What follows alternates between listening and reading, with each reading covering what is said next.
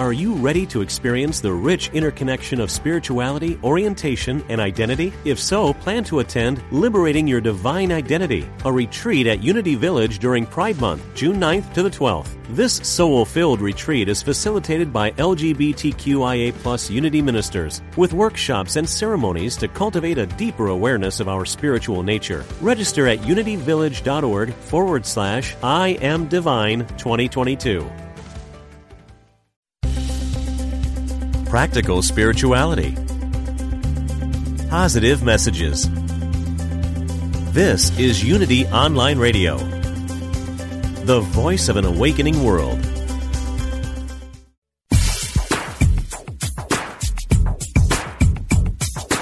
Welcome to World Spirituality, exploring the unity within all cultures and faith traditions, with your host, Reverend Paul John Roach.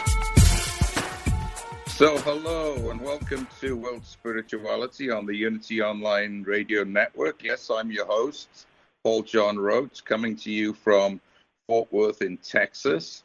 And today we talk about the Contemplative Studies program. It's a movement which is burgeoning, actually, in many universities and colleges throughout the States. It meets the needs and desires of our next generation by providing a non-sectarian approach to awareness, but one that is unencumbered by dogma or religious constraints. And joining me to discuss this unfolding movement is two folks that I know one of them very well. I'm getting to know the other one. And they are both involved at one time or another at Texas Christian University. The first is Dr. Mark Dennis. He's a professor of East Asian religions at Texas Christian and here in Fort Worth. And he's been heavily involved in the Contemplative Studies program. And I've had the pleasure of welcoming him to our show on several occasions. So it's great to have Mark here.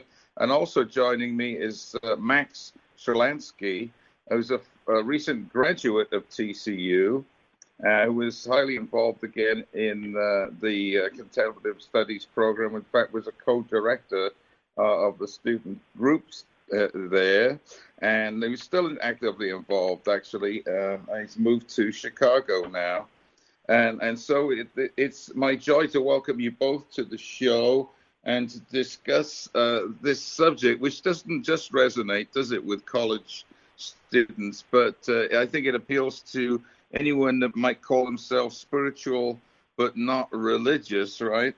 And I think when I think of contemplative studies, especially in terms of the West, I think of the work, the pioneering work done by Thomas Keating and others, in terms of centering prayer, bringing some of the Eastern spiritual practices back into the context of the West, and reviving really some of the ancient traditions that have been present in Christianity. So let's kick off with that idea.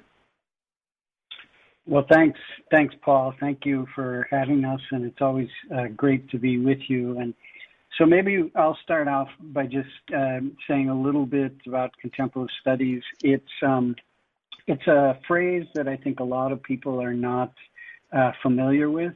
And we're actually kind of transitioning to a new name, which we can get into a little later.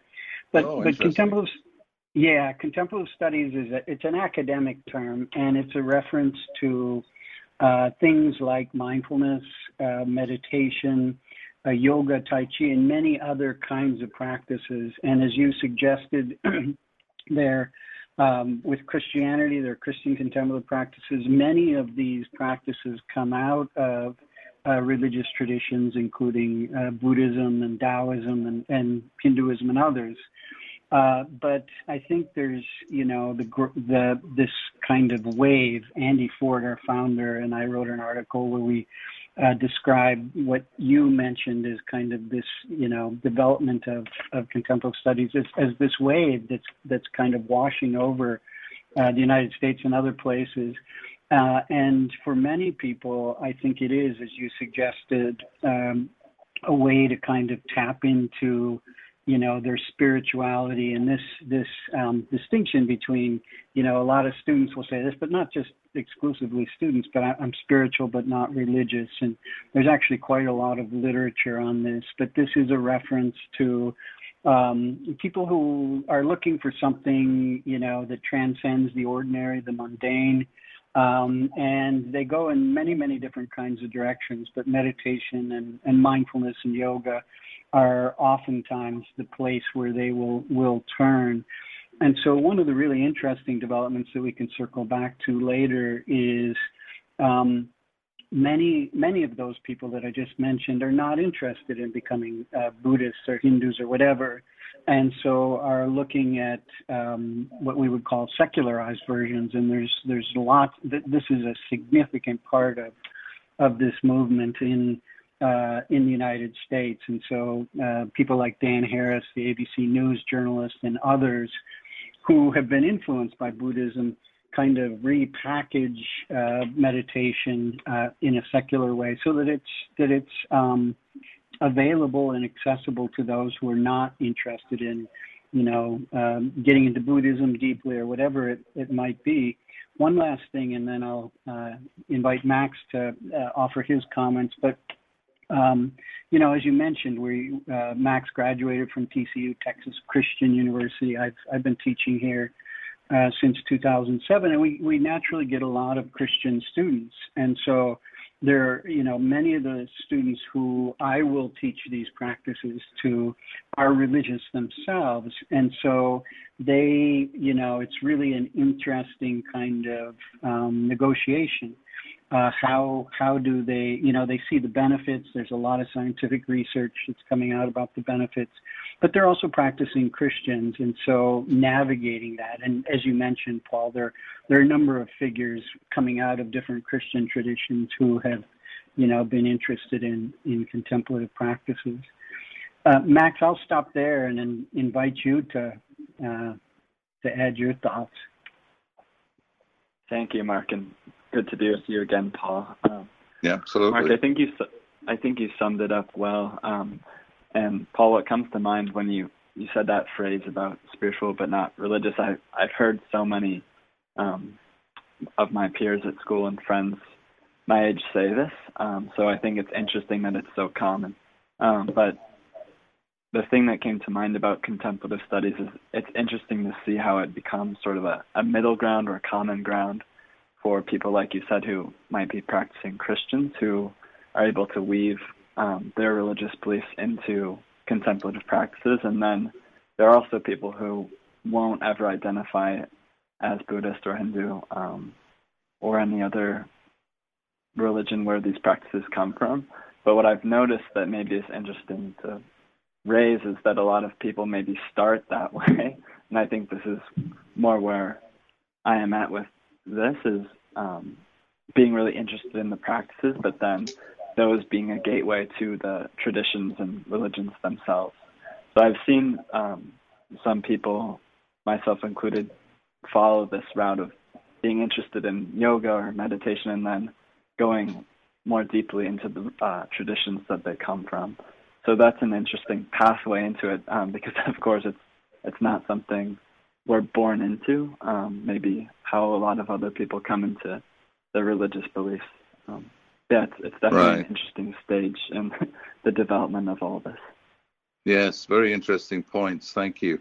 I think in the old days, in the historic sense, the contemplative was something that happened when you penetrated into a religion. After you're accepted as a religionist, whatever that religion would be, then the more the profound teachings, the contemplative teachings, maybe the mystical teachings would be shown to you. You were okay, you were accepted, so we'll reveal these things. And if I'm thinking of Tibetan Buddhism, which used to be quite esoteric, and now since the diaspora, after the fact that Tibet was taken over by China, there's been a reverse in that, and all the teachings now have become available, even the most esoteric, right?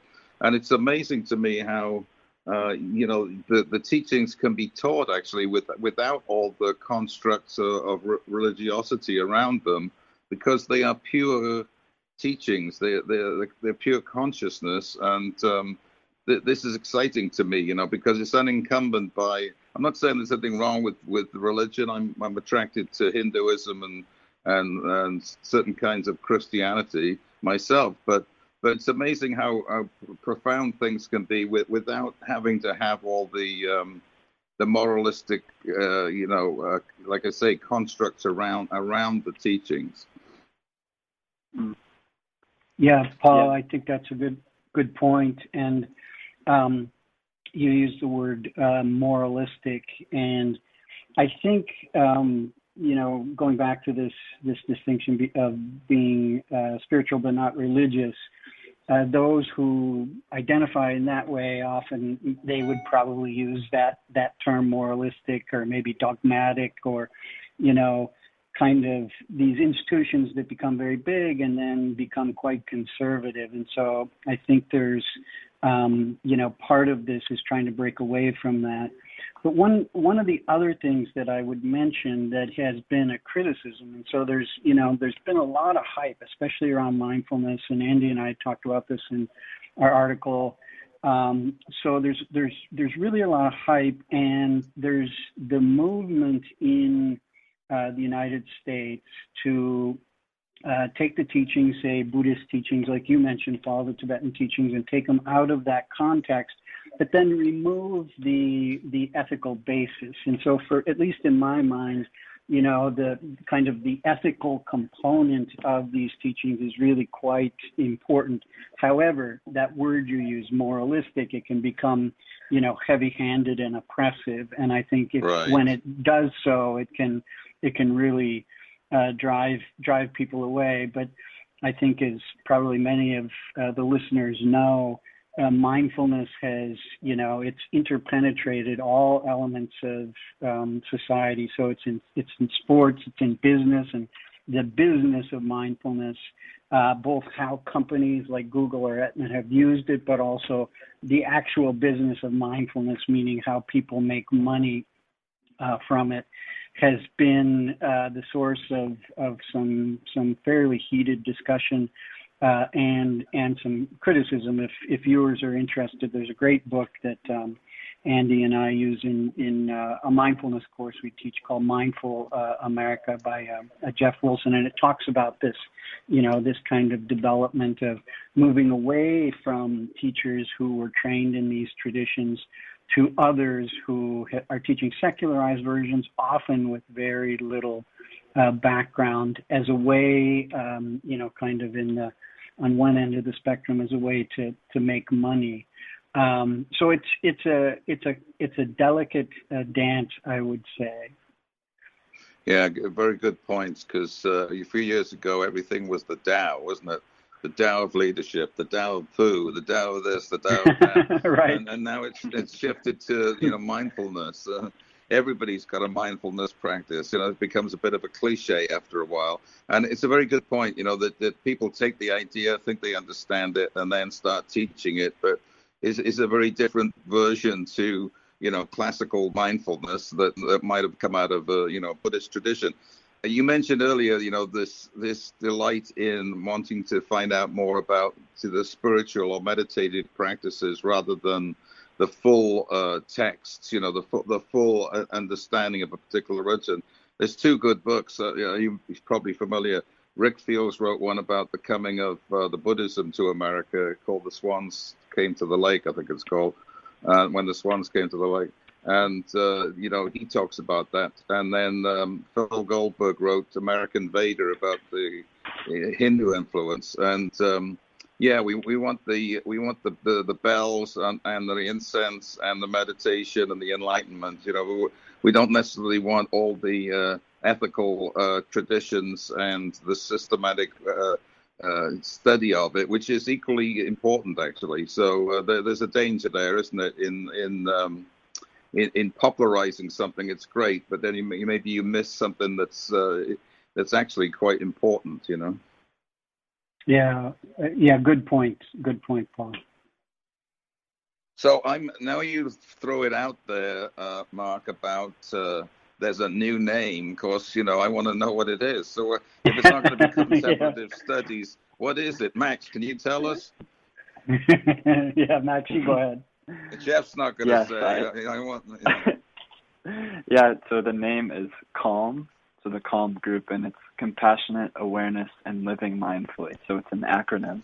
And Mark, I think it was Blake, Dr. Hester, who came up with this name. And if you want to speak more about it, please do. But I personally think it's a really beautiful name for the group because it weaves together, I think in a lot of traditions, but what comes to mind is Buddhism, the two wings of the bird, where one is wisdom and one is compassion, and holding those two things with equal weight. But of course it goes beyond just Buddhism. And Mark, I don't know if you want to add more to that, but I think it's a really good name. Yeah, sure. Thanks, Max. So Paul, as Max said, it was the creative wizardry of our one of our leaders. His name is Blake Hester. He's a professor in the philosophy department, and he lives over in what's called Fairmount, which is a really nice kind of older area, Fort Worth. And so we regularly go over to his house. It's great. We call it the abode of eternal tranquility, and lots of good things happen there. And so one night we were sitting there, and one of our other leaders is Dave Afkandilian, who teaches in anthropology, but he is also the director of what's called HARE, H-A-R-E, like the rabbit hare, which is human-animal relations. And so we just started talking about that, like, contemplative studies really doesn't mean much. Outside academia, it has a specific meaning, and it's fine. But for most people, and I would imagine most listeners, if they heard that phrase, they wouldn't get much out of it.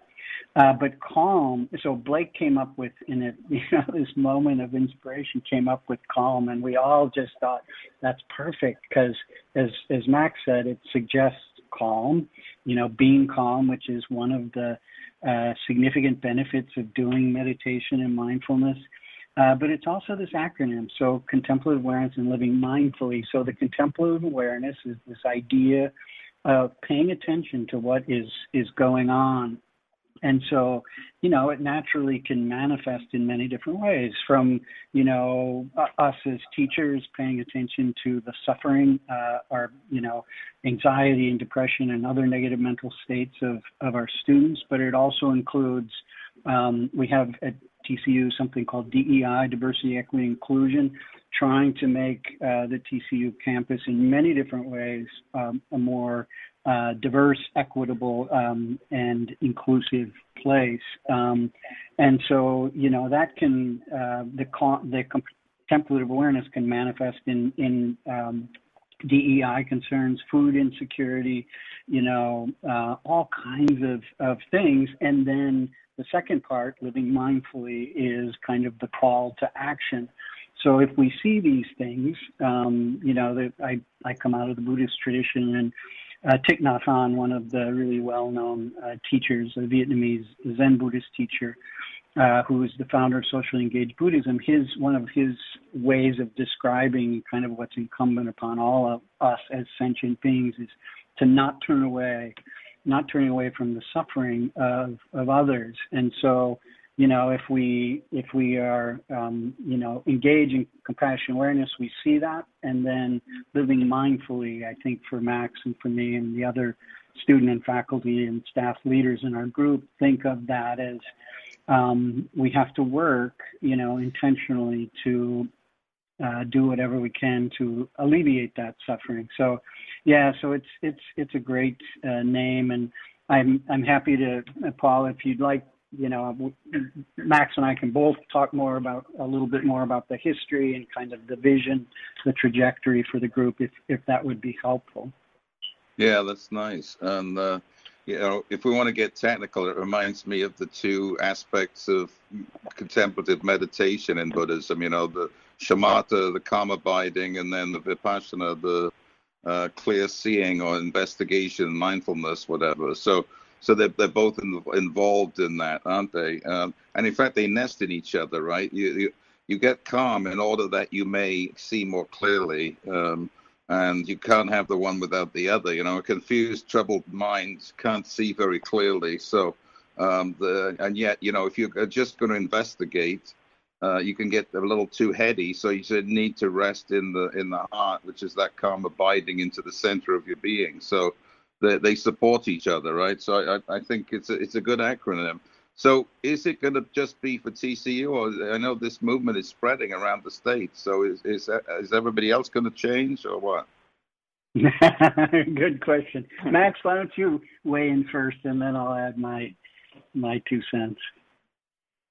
Yeah, and of course, what I'm going to say is only speculative, but from what I've come to learn about how TCU is involved with other universities and colleges, it seems like they have similar programs elsewhere, and I think the type of communities that are being created, I think, lend themselves well to helping each other out. I think the people at the root of them are maybe above average when it comes to being altruistic and lending a helping hand. So I think that it seems like there's a growing number of these groups, and it's interesting that some of them are at various places along their development or maturity, and I think Mark can probably speak more to this, but at other universities there might be entire centers with all sorts of research happening and things of that nature, and then some are just maybe in talks of starting a group and have ideas but maybe haven't materialized yet. So it's interesting that TCU, I think, I hope Mark agrees with me on this, is somewhere in between that, where there's lots of work that's been done, but there's lots of directions and growth that can still happen with the group. And I think connecting with the other schools is only beneficial. Right, it's unfolding. And goodness knows we need calm in our world today, right? I mean, we all need calm in our own individual lives, but I think it's a wonderful thing to have some calm. Every time I get on the road, on the highway these days, it's madness, and that speaks to me. It's not just on the road. People are rushing, worried, upset. I just witnessed an accident on my way back from somewhere this morning, and it's simply because people are not making wise choices. They're rushing along. They're tailgating. They're mean-spirited, basically, is what it is. And, you can bless them. I mean, I try not to get involved in it, but it worries me because I think it's an indicator of the stresses that are in our society right now. No doubt COVID is contributing to that, the polarizations we see in our political system, whatnot. So calm, to just be calm would be a wonderful thing, I think. Yeah. Paul, I agree, and let me just add just a couple things to what Max said, which was a great summary of what's going on. So there is this wave. We're trying to ride the wave, and as Max described, our group, which started in 2012, and I've mentioned Andy Fort's name a few times, and he and I have appeared on your show, and he's appeared separately several times. So it just started as kind of this bottom-up grassroots thing at TCU, and it's really probably over the last 2 to 3 years really taken on some significant momentum. And so, our main concern is trying to spread the word about the benefits of these practices at TCU. And so we're moving towards creating what's called the Calm minor. So students can minor in this, and that will be really quite interesting because it could be students who are not in religious studies, because as we've talked about already, these are, you can teach these as secularized practices. And so a professor in math or, dance or all kinds of places could do this. And so that's something that's really exciting for us. And maybe down the road, although this is a ways down the road, it will take more funding to create the Calm Center for student flourishing. And so we are now at the point, Andy and I went to a workshop. This was in December of 2017 at Brown University, which has one of the programs that Max was referring to, multi-million-dollar people in the hard sciences and things like that. And so we were invited because we were, as Max mentioned, kind of, we'd been doing it for 6 or 7 years, and so we built up a program, but we were not anywhere near some of these, there's the Center for Healthy Minds at the University of Wisconsin. There's a big program at the University of Virginia, and Brown University, and other major universities have these. And so we were kind of in the middle. But what we've tried to do over the last 3 or 4 years is connect with groups who are in the region, and mainly through friends we have, and try to help them get programs started. We have a very good friend, Yvette Vargas O'Brien at Austin College in Sherman, Texas. Another friend, Chad Pivoto, who's at Texas Wesleyan, and so we've been working with them, trying to help them get programs going. And one of the things that we've done is created a program called Calm Buddies, and Max and some of the other student leaders have been leading these. And these are small cohorts of students who meet once a week for half an hour. They do some meditation. They kind of share what's going on in their lives. And this is, Andy and I have been teaching these classes for a number of years now, and they're usually small, and students get to know each other. And, we always sit in a circle and we have these discussions about all kinds of things, some really serious things. And that taps into this kind of, desire for exploring your spirituality. So I can say more if you'd like, Paul. Yeah. Well, I think we get the idea. Yeah, that it's wonderful, and it's very practical, is what I'm hearing, which is wonderful too. We're at the break. I'm talking about contemplative studies with a couple of fascinating people. We'll be back after these messages from Unity, and all of us have been to India, and we're going to talk about that a little bit and the influence of India. So listen to these messages and join us soon.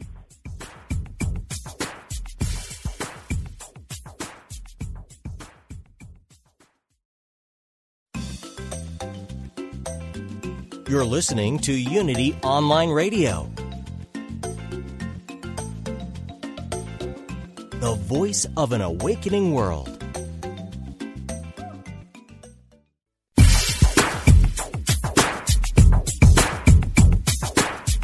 We now return to World Spirituality with Reverend Paul John Roach. All right, welcome back to today's show. I'm with Mark Dennis and Max Sklansky. We're talking about contemplative studies in not just Texas Christian University, but throughout the States. There's been a lot of interest in those studies, practical spirituality, if you like, and a lot of scientific work also being done in various centers to underpin these contemplative practices. And I'm fascinated by that. Actually, the other day my daughter sent me a Key and Peele sketch. If some of you may know, Key and Peele are comedians, and in the sketch, one of the characters was Neil deGrasse Tyson, who's of course a great astrophysicist and popularizer of phantasmagorical stuff. Whoops. And sorry about that. I hope everybody could hear me. But anyway, it was a discussion of abstruse quantum physics and mechanics and whatnot on this comedy show, and I thought this is awesome because now we're having comedians popularizing some of these scientific understandings, and it seems to me, Max and Mark, that it's almost as if human endeavor was a circle. Science is on the one side and spirituality is on the other. But now with these new practices and new understanding with quantum physics, it's almost as if they're coming together, right? They're both saying the same thing. I mean, a lot of what I hear from real deep quantum mechanics is very spiritual, something that the mystics have been intuitively aware of for thousands of years. Yeah, Paul, that's Paul, can you hear me? Mm-hmm. Okay, sorry. Yes. Yeah, that's a good point. And one of the really interesting developments has been scientific research into the changes that happen to people that meditate. And so, there's the Center for Healthy Minds at the University of Wisconsin, which I mentioned, is one of the places that's really at the forefront of this. Richard Davidson, a neuroscientist, is the founder and director. And they have, Andy and Blake and I went to visit the center, and it's quite impressive. There's somewhere between 100 and 200 people. They have, people like me, scholars of Buddhism, the humanistic types, but then computer programmers, neuroscientists, and all kinds of people. And a lot of stuff is coming out about the benefits that come from doing these kinds of practices. Now, to what degree this will, as you were saying, there was this separation, and then now there seems to be more of a confluence. I'm not sure to what degree that will happen, but there are clearly people. The Dalai Lama is one of them, the leader of the Tibetan people in exile.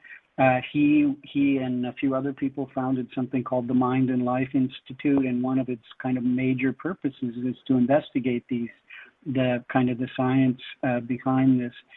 For the listeners, there's a great article that we teach in class. It's a little old now. It's November of 2014, I think, but it's in Scientific American. It's called The Neuroscience, something like the neuroscience of meditation, and so what happens in your brain, to your emotions, etc., when you do these kinds of practices. Yes, very fascinating stuff. So this brings me to my question for Max.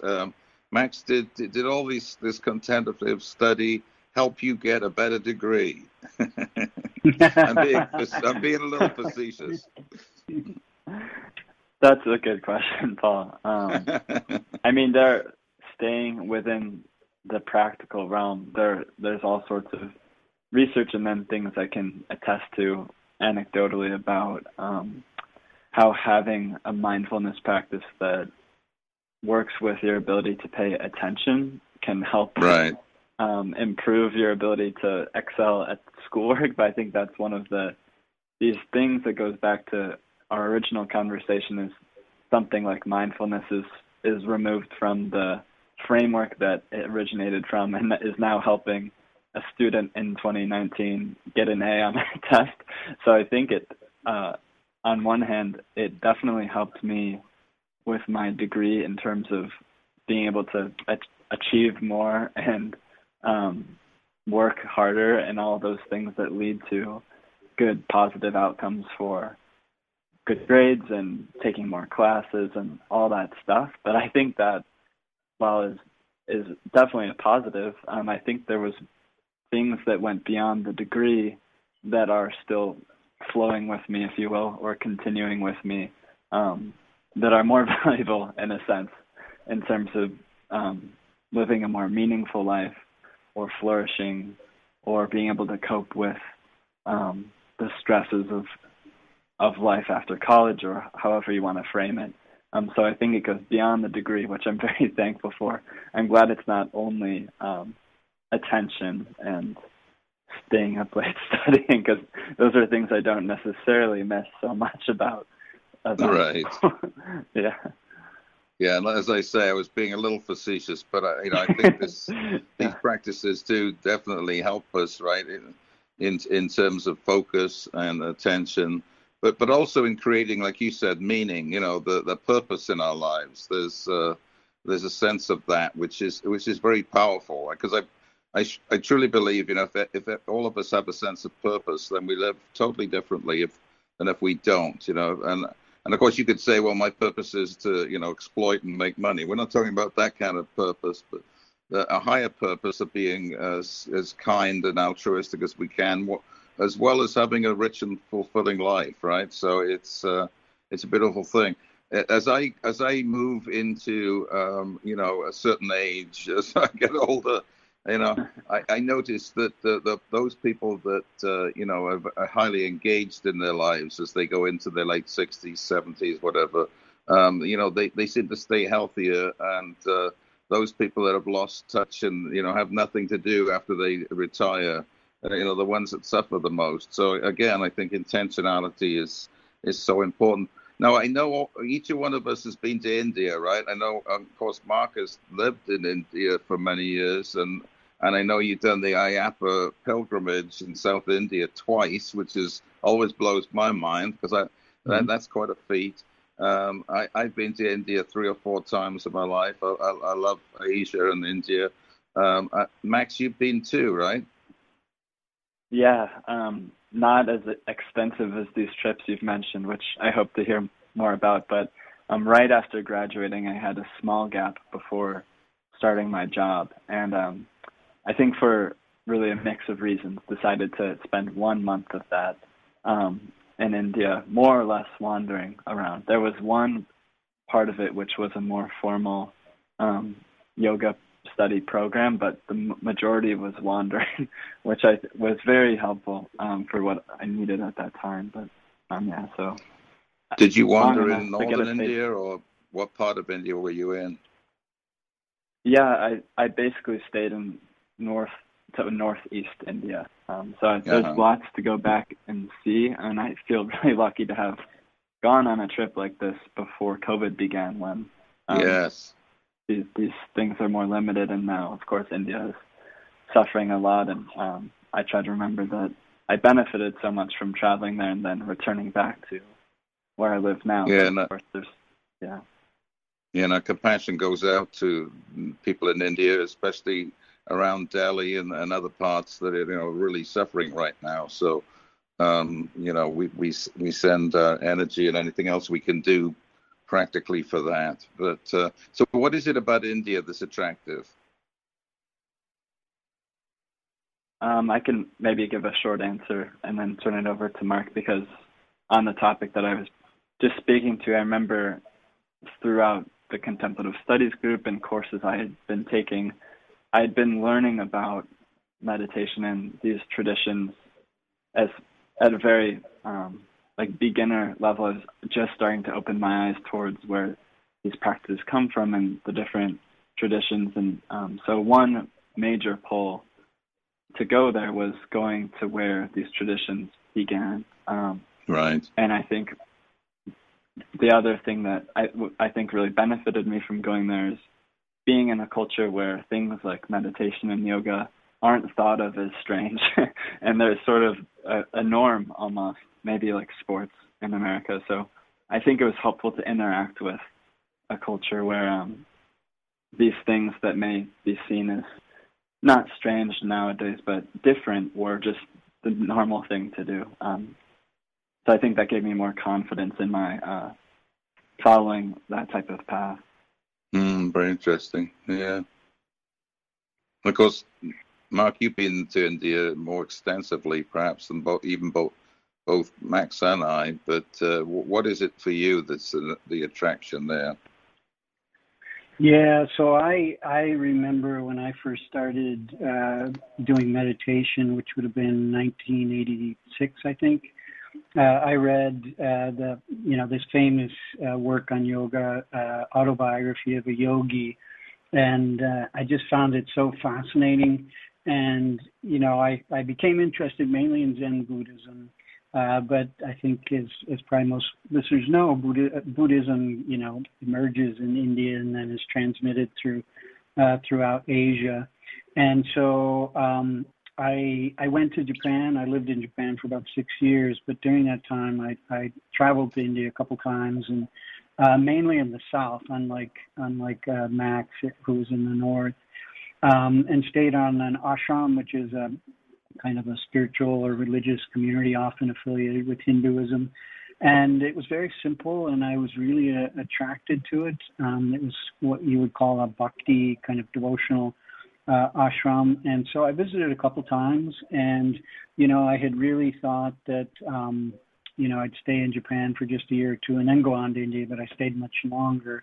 But eventually I did go to India and lived on this ashram for about 2.5 years. As you mentioned, I went on the Ayappa pilgrimage, which is I was in a state called Tamil Nadu, and to the west of Tamil Nadu is Kerala, which is where the pilgrimage is.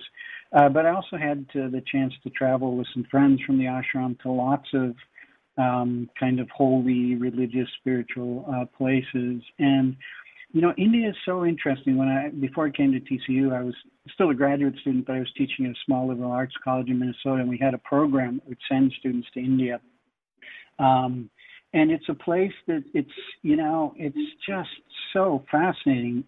It's this, these contradictions, and it makes you face yourself. That's kind of how I would describe it. And sometimes that's not, maybe you're not ready for that. It's not a place, with a few exceptions in India, it's not the place to go and relax. But if you're looking for kind of spiritual growth, introspection, it's a wonderful place to do that. But sometimes it can be hard. So I just have a very soft spot for India. I'm also, in my classes, I teach about Indian independence, so Gandhi and Nehru and Jinnah and these people. And then I have other connections. My wife is actually from India. She's from a place called Mysore, which is more in the south. And I've actually haven't been. We got married about 1.5 years ago, but haven't been able to travel because of the pandemic. And just one last thing I'd mention, Paul, is that, Blake Hester, who we've mentioned a couple times and who's going to be on your show, he and I and Andy, we've talked about, one day we'd love to do a study abroad, kind of a contemplative study, so meditation, mindfulness, yoga in India. But that's, there's so many restrictions now, and as you both have said, the situation is very dire there. So, yes. But yeah, I have this very strong connection to India and love for this country. Well, I think you're going to love Mysore. It's one of my favorite cities. And, of course, the palace is fantastic there. But there's also a hill outside of Mysore called Chamundi Hill, because it's dedicated to the goddess Chamundi, who's a form of Kali, right? The emaciated one, I think it actually is. But it is a fascinating pilgrimage up the hill, through the forest to this temple. And remember taking that back in the day and being highly influenced by it, and not really understanding the nature of Chamundi at the time. But now, as I grow older, I understand that destructive, transformative aspect of the goddess more.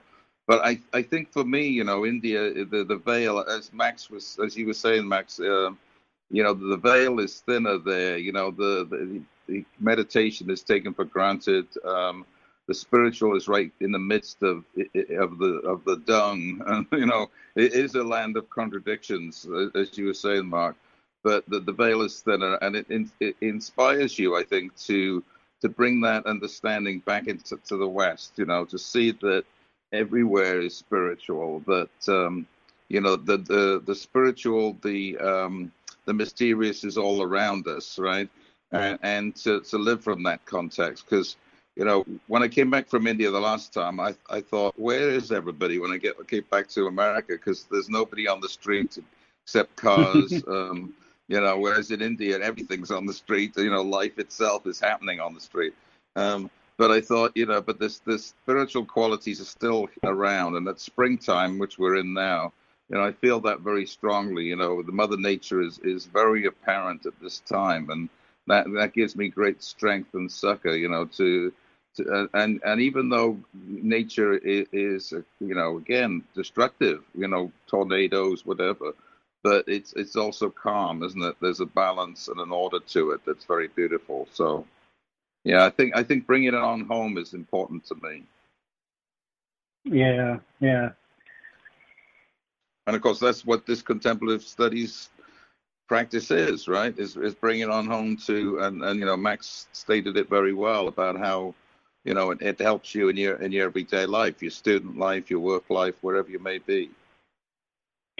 Yeah, that's a good point, Paul. And one of the things that I think Andy and Blake would echo is that a lot of students get into it because of these kind of very practical issues, like there's a lot of anxiety. There was starting in 2011, anxiety among college students started to spike, and the pandemic has just made that worse. But other things like, depression, sleep issues. And so, doing mindfulness to help you deal with these things, there's nothing wrong with that. That's fine. But I think what often happens, and I think this is what Max was suggesting, is that if you do that, then and you see the benefits, then you start exploring, and that exploration can go in many different directions. But for some, I think Max would be an example of this. You start looking into those traditions. So doing some yoga, looking into, Max says, he hasn't said, he's doing some really interesting stuff. He's involved in like dream yoga, and he's taking a program and that's looking at kind of contemplative practices and like psychotherapeutic issues. So I do agree that, making these available and seeing where it takes people. That's all. I think that's all good. But to go back to the very beginning of the conversation where to exploit it, and this has happened with yoga. Andy will talk about this kind of, the commodification. So it becomes a product and you're selling it. There's something problematic with that, and something is lost. And so, that's what I would add. Well, unfortunately, it's the Western way, it's certainly the American way, right? We take a great idea and we commodify it, whatever. We make money out of it, and you can't blame it. That's the whole way society works over here. It sees things in that light. But for every damaged piece of goods, perhaps there's more benefit, right? There's more good that's come out of the yoga revolution. Yoga studios in every corner. I'd rather have that than not, right? They are helping people relax and get into that. And many are teaching not just hatha yoga these days, but they're getting into breathing techniques. They're starting to teach some of the spiritual principles and etc. So it's like you mentioned earlier, it's an unfolding process. And but yeah, we always want to be a little step away from it becoming just, like you say, commodified, right? Because then it's lost part of its essence, isn't it? Yeah, I think that is one of the dangers, Paul, and I do agree with your comment that's kind of our, part of our society, this entrepreneurial spirit, right, which in some ways can be good, but in other ways, exactly. It can it's a double-edged take sword. Things. Yeah, definitely a double-edged sword. Yeah. Now I know that you have to leave us, Mark, because you're going to talk about contemplative studies at a faculty level, right? So you need to leave us soon. I've got it. Yes, I'm gonna. Maybe in 1 minute, I thought I would sign off. And all right. Yeah, well, we have a. Yeah. Go ahead, Paul. We understand that you have to go. So, okay. But thank you again so much for being with us on the show as always. And good luck with the meeting. Hope it goes well. And and so Max, let me close with you. We have about less than 5 minutes left. What's on your mind as a relatively young person to speak to us? You've got a public forum right now on this podcast. What would you like to say? Yeah, that's a big question, Paul. And I think one of the things you reminded me of might be worth mentioning. Upon coming back to the U.S. from India, I was struck by something that I think is probably very common, maybe.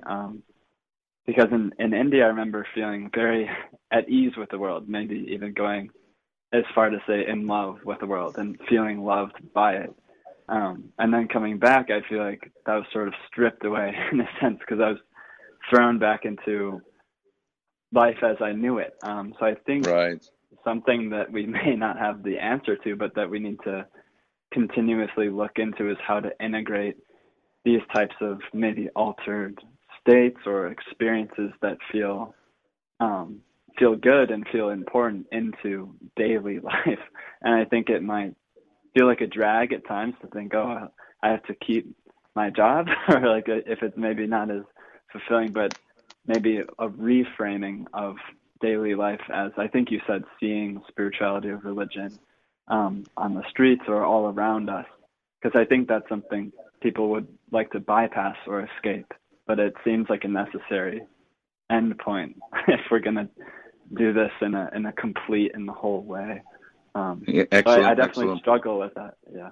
Yeah, it's a huge point. I remember coming back from India when I was in my mid-20s after about a year, and and then I went back to school because I was a teacher, and my life was very, bifurcated. It was, I wish I could be spiritual all the time on the one side, and then I hate my job on the other, And the whole of life is bringing those two diverse parts together, the fact that the spiritual is in the teaching as well, But I was very much into resistance, if only I could, be free to pursue these wonderful spiritual ideals, etc. But of course, that's a total illusion. The work is in the integration, right? And it's not always easy to do that.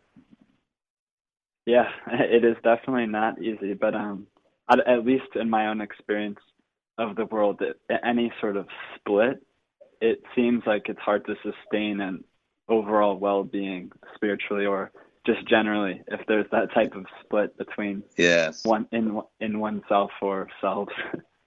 Right, you're absolutely right. And in my case, I had to split from teaching and move into ministry because it just wasn't working for me, and I needed something that would help me integrate. And becoming a minister did do that for me. And and you still had to work, but it was working in a different context. So.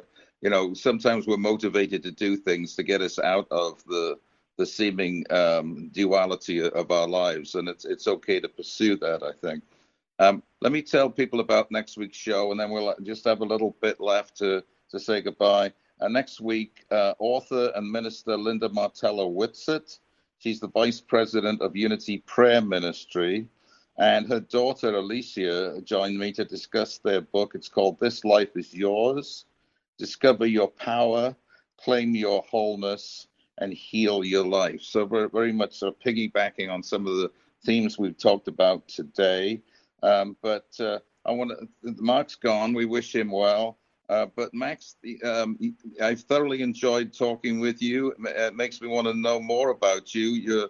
You're in Chicago and pursuing a career, right? But you're still involved in these programs. Yes, that is correct. And it's been great talking with you as well, Paul. And like you said about your own path, I foresee lots of change and figuring things out for myself in the future. So we'd love to stay in touch. Absolutely. And thanks for listening, folks, of this Voice of an Awakening World. Thank you, Max. And we'll hopefully talk with you next week. Take care now. Bye-bye. Thank you.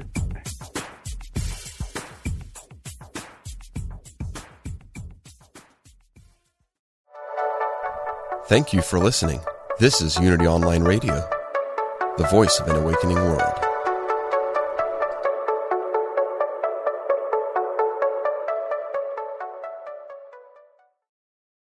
Are you ready to experience the rich interconnection of spirituality, orientation, and identity? If so, plan to attend Liberating Your Divine Identity, a retreat at Unity Village during Pride Month, June 9th to the 12th. This soul-filled retreat is facilitated by LGBTQIA+ Unity ministers, with workshops and ceremonies to cultivate a deeper awareness of our spiritual nature. Register at unityvillage.org/I Am Divine 2022.